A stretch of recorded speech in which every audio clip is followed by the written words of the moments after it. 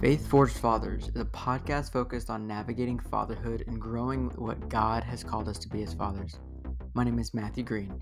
I'm a father of two young sons, and the mission of this podcast is to provide a wide array of experiences, perspectives through interviewing guests from all stages of fatherhood. My hope is that we'll all learn together, gain encouragement and wisdom along the way. Thanks for listening.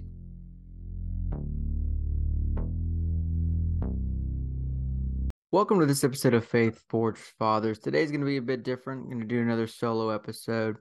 I've had the pleasure of talking to a lot of fathers since starting this podcast, and I've been really excited about that. It's been a really cool opportunity for people to share maybe some takeaways that they've had from the podcast so far, how it's impacted them, and asking me some questions. Kind of going back to episode 1, I am by no means an expert. I am by no means a perfect father in any stretch of the imagination. I am right alongside everybody else, just trying to grow and be the best father I can, and do so in the most biblical way possible.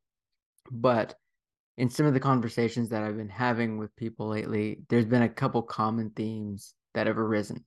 And I thought it would be kind of interesting just to come on and do an episode where I just touch on a couple of, again, the common threads that I'm seeing, and maybe just provide some practical feedback or advice that will hopefully help those maybe dealing with some of the same things some of my other brothers are as well. So 3 of the things that keep coming up in terms of maybe struggling to find their groove with their faith, or just kind of unsure where to start. The 3 are hectic and busy schedules, 2, really not sure where to start, and 3, kind of just intimidated by maybe the position of spiritual leader in the family, or just kind of what does that look like, right? So I kind of want to unpack those 3 topics, and that's going to be the focus. So busy schedules, especially with kids, I would say most people listening to the podcast are currently fathers. There may be some soon to be or hopeful one day. But I think the vast majority of people are parents. And so busy schedules kind of are, I feel like, par for the course. Whether that's, work, helping take care of the family after work, cooking dinner, putting kids to bed, reading stories, doing bath time, everything. It's pretty remarkable how fast our day gets filled up. And it's really hard to carve out that margin that God deserves. He ultimately deserves our best and first and foremost, but just being honest, sometimes that's really difficult to carve out. And so just kind of wanted to start there. And one thing that's been really apparent, my church is currently doing a 21-day fast of prayer and fasting. And so I've picked a couple things to do. Some of it's, cutting back on coffee, something that I really, really love. But some of them are just ways for me to create more margin in my day, whether that's trying to limit time on my phone, which is a huge one. It's really surprising when you're intentional about how your day spent, how many pockets of time can be found. And so I wanted to start there because it's really eye-opening when you're purposeful about maybe limiting things that we assign a lot of value to, that when you take those away and replace them with time with God, how much I feel like more I've been getting out of my days than having the things that I thought were important. And so that just kind of wanted to start there. I think one notion that a lot of people have, and I think Josiah hit on this really well in the prior episode on the podcast, is you don't necessarily have to have a structured, predefined time that you sit down every single day in order to have a strong relationship with God. Uh, our relationship with God is to be something that's continuous, right? It's not an hour on Sundays. It's not 30 minutes at the table in the morning. It's something that's continuous. I really like in 1 Thessalonians 5, verse 16, it says, "Rejoice always, pray continuously, and give thanks in all circumstances, for this is God's will for you in Christ Jesus," right? It's rejoice always and pray continuously, right? That's throughout our day. So if you're struggling with a busy schedule, that's okay, because you can weave your conversations into in your interactions with God into things that maybe you haven't thought of in the past, right? Going on walks, right? Rather than maybe listening to music or podcasts, you spend time in solitude and prayer. When you're driving, even if you're listening to Kayla or Air One, maybe you drive in silence and you spend that time in prayer, or you listen to the Bible app or something like that. Going back to, like, phones, like if you do an honest assessment of screen time, right? Is there, any margin in your day that can be carved out? And so it's just finding those practical ways to have a more real-time conversation or relationship with God, that I think you'll start to feel that relationship woven through your day. And it's a part of all aspects of your day, right? It's, grateful for, the beautiful sunrise that you're looking at on your way to work. Little moments throughout your day, things you're grateful for, things you need help with. It's, you go to him in all circumstances. It's not only when things are going bad or only when things are going good. It's, you're always rejoicing, praying continuously, and giving thanks in all circumstances. So I would say if you're struggling to feel like you can carve out the time, just start to sprinkle in, prayer throughout your day. And then also maybe just find time to, it's like kind of habit stacking, right?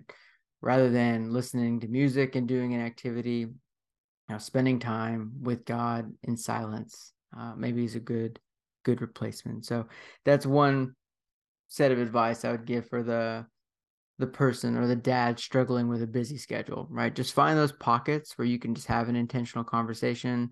That'll go a long way. The second topic, not sure where to start.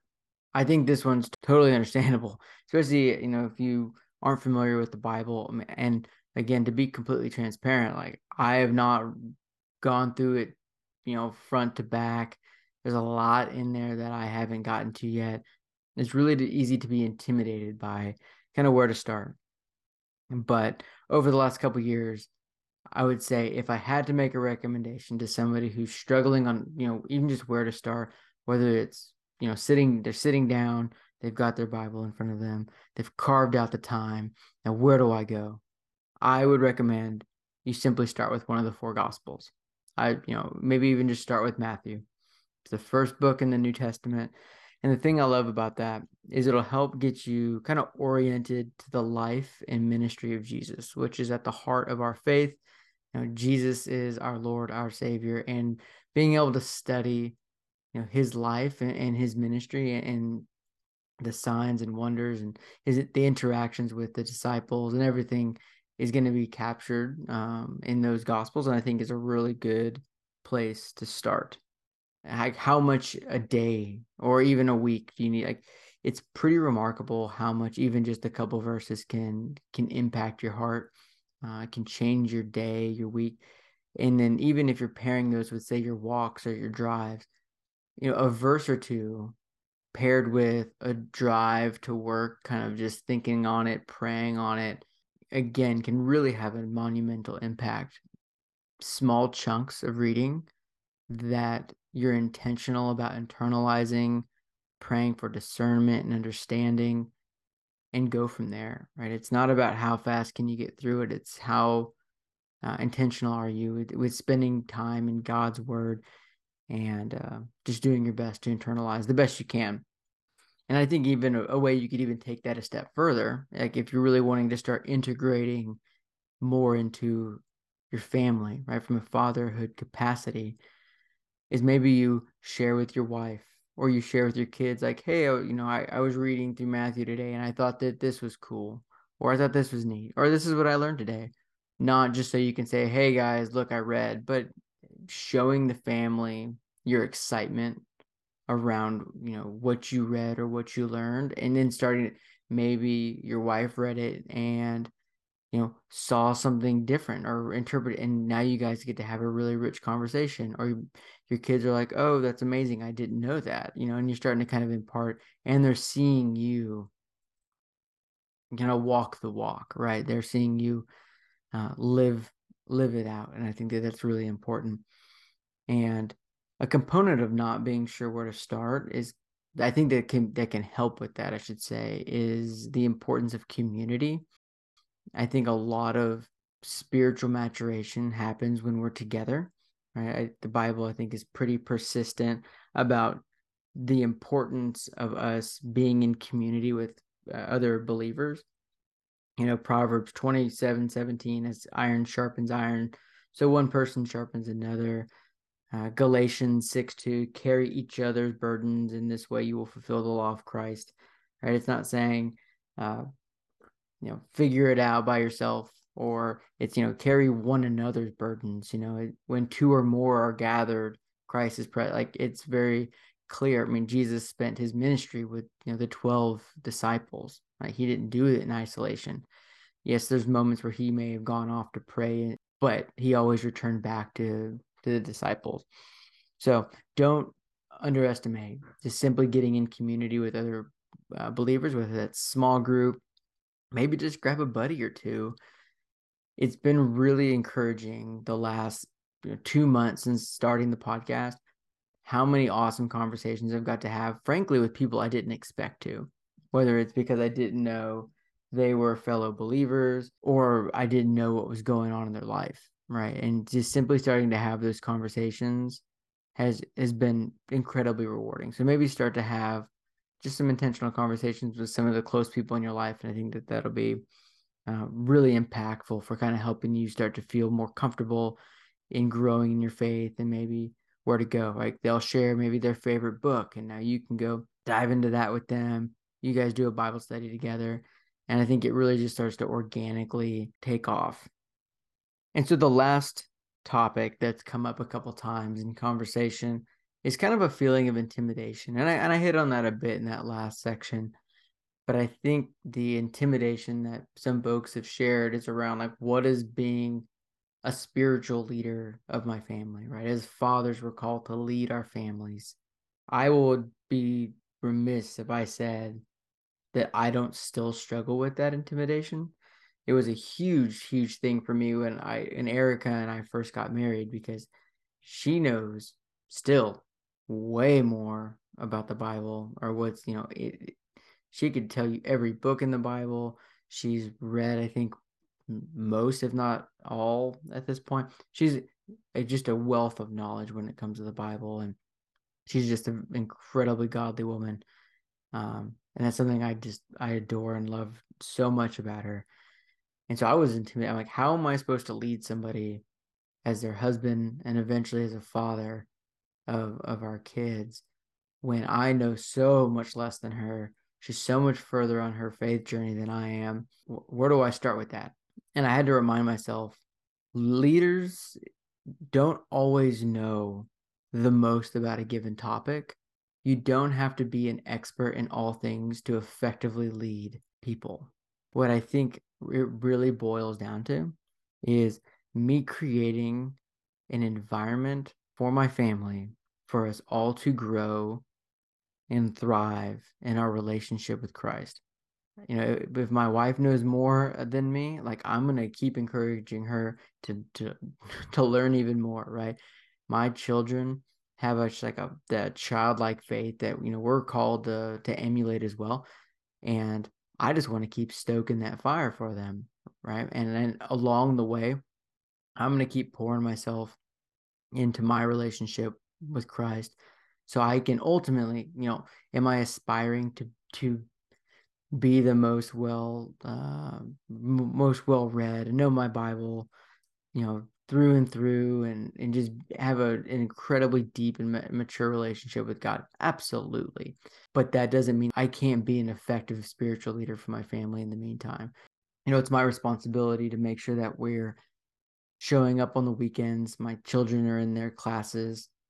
We're in community with people. We're spending time individually in our Bibles and in prayer, and just being purposeful about those kind of things, and creating an environment for the family, for everybody to thrive. I think that's it's leading by example for sure, but it's also creating and encouraging my family to pursue their relationship with Jesus as the number one priority.